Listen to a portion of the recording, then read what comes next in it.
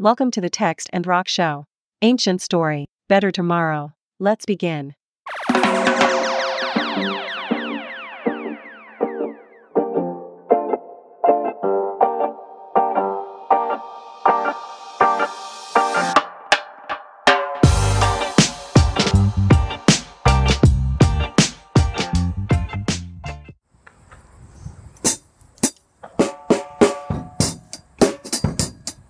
Good. Ready? Yeah, that's All a right, great all right. dance, man. I like that. That's good. Okay. We're gonna do 2 today. Okay, You ready to rock and roll? ready. Okay. The first one's called For Joy by Choice. And I dropped it in the Facebook group. If you're not in Text and Rockers, we have a Facebook group called Text and Rock.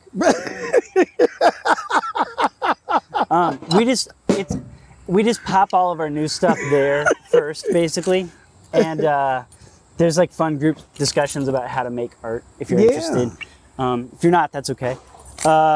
So this one's called For Joy by Choice, and it's about. Let me read it. Okay, Let me tell you what it's about. okay. And then we'll roll. Okay. Okay, All right. You ready? ready. Okay. For Joy by Choice. I leak visions and mission statements like a sieve full of holes, meant for a different function entirely. These motivators pass from my memory in next to no time, especially corporate ones aimed at optimizing company profits. What's up, bro? Hey. A podcast? You want to say hi? Okay. Okay, especially corporate ones aimed at optimizing company profits or collective mission statements. No individual should ever by rights care about any of this jargon or measure themselves by such low standards. When in doubt, I remember I did not evolve for a company, and I was not created for an economy. I am here by accident or intention, for better or for worse, and for joy by choice. I like that. So that's like the poem. Yeah. Yeah. Okay, you ready? Ready. All right. So, do you want to play? Do you want to play it first? Yeah, keep going. I like that. Yeah, stay on it. For Joy by Choice starts out with, I leak visions and mission statements like a sieve full of holes. And that's simply to say that every company or institution with a list of values and mission statements that automatically assumes I should be on board with them. I leak those things like a spaghetti strainer. Yeah. Like water it just like is water flowing through. I just don't care about it. Yeah. And I think most of us, if we're honest, only care about it for a paycheck, but not in our essence. Right. Right? Right. Yeah. And I think there's a really dangerous thing happening where where companies and institutions try to call themselves a family or a team in the same way that the people that actually matter to us, when the reality is they'll cut you loose in a second if the profit margin's not there. Right. And so there's something fundamental about being human that is actually cutting the other way and not buying the lies of corporations. Okay? So at least for me, I leak those visions really fast. And it says, I'm meant for a different function entirely. These motivators pass from my memory in next to no time. Yeah. Especially the corporate ones aimed at optimizing company profits or collective mission statements. No individual by rights should care about any of this jargon or measure themselves by such low standards.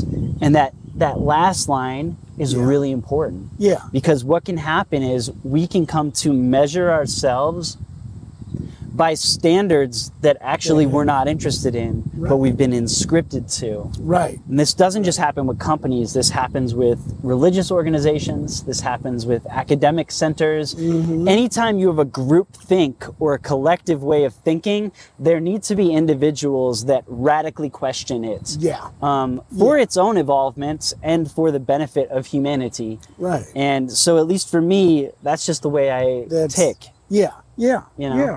Right. Absolutely. Not only that, man, I might not look it, but I've worked for almost 60 years. Yeah, man. Oh, God. You've shocked yourself as an electrician. You were an industrial. I told you that. Yeah, you were an industrial cleaner. You know. Worked at Procter and Gamble. Oh yeah. Yeah. Talk about mission statements. There you go. But it just felt to me like the bad actors always rise to the top, even though they've got, you've got HR and you've got all these things in place to protect you and help you. They don't. Do you think that's because like you're willing to do whatever it takes? I think so. And I think they realize the bad actors, I think that's really who they want, but there's more of us. Yeah. So they pretend we're family, we're going to help you, we're going to do this. But it's the bad actors that they think push the thing forward. Just like back in the day when coaches would, yell at people and scream, thinking that Bob Knight would throw chairs across the gym. Oh, things. gosh. Right. That ideal has got to change. Yeah. Right? I think not only does the ideal have to change, there's a possibility for business to actually be sacred. I mean, there's a possibility for companies to have a third way of doing things where people and environment matter as much as profits, and you're standing on those three things like a stool, as opposed to profits dictating everything and people coming and going surrounding profits. Business can be the sacred trust of getting people the things that they need. There's a business of getting the food we need to where it needs to be. And so it's not that all companies are bad, it's that all companies need to choose not to act bad. Right. And individuals need to be willing to throw their voice into the ring when things are not okay. Right. Yeah. My friend Seth is actually a union representative, and it's his job when companies are not acting in alignment with the benefit of the people that work for them. It's his job to go advocate with the board of the business. Wait a minute, do I know Seth? I don't know if you've met Seth, but he makes enemies on both sides, actually. The people that do the work and the people that make the decisions. Yeah, I know that Jesse talks about a guy named Seth that they work with. He's a bass player. Yeah? Yeah, he's a really cool dude. Okay. Anyways. Hi, Seth. If I know you, if I don't, good to meet you. You guys will meet eventually. Okay, so here's where the poem turns. I said what I'm against, but not enough people say what they're for. Right, and this is what I'm for. It says, when in doubt, I remember I did not evolve for a company. I am here by accident or intention. We don't always know. Yeah. For better or for worse. Sometimes it's good, sometimes it's bad. Yeah. And for joy by choice. And that is the litmus test to me for your one wild human life. Are you pursuing joy? And of course you have to work. Of course you have to keep a foot in groupthink and work well enough with other people to have a job and a living and pay your bills. Yeah. But are you pursuing joy more than anything else? Right. That's a good question to ask. Right. Yeah. Yeah. So that's this poem and that's this episode. Want to see if we can pop it off? Let's do it. Okay. Here, Texan Rockers is For Joy by Choice. All right. Let's do it.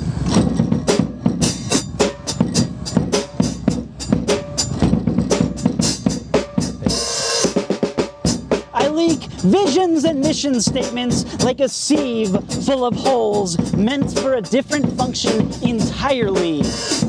These motivators pass from my memory in next to no time, especially the corporate ones aimed at optimizing company profits or collective mission statements.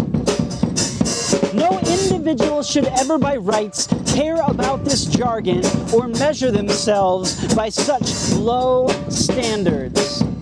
When in doubt, I remember I did not evolve for a company, and I was not created for an economy. I am here by accident or intention, for better or for worse, and for joy by choice.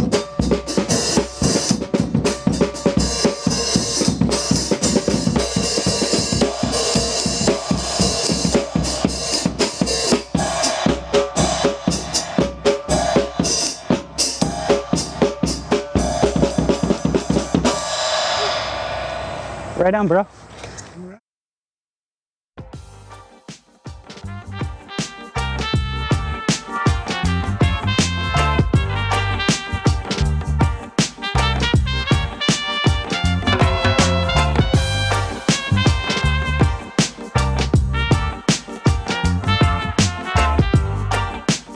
The Text and Rock Show is the creative work of Mark Schaefer and Eric Madison.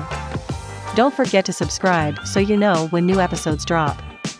If the show adds value to your life, please consider leaving them a review or sharing Text and Rock with a friend. You can explore other Text and Rock digital productions or contact Mark and Eric by simply clicking the link in the show notes.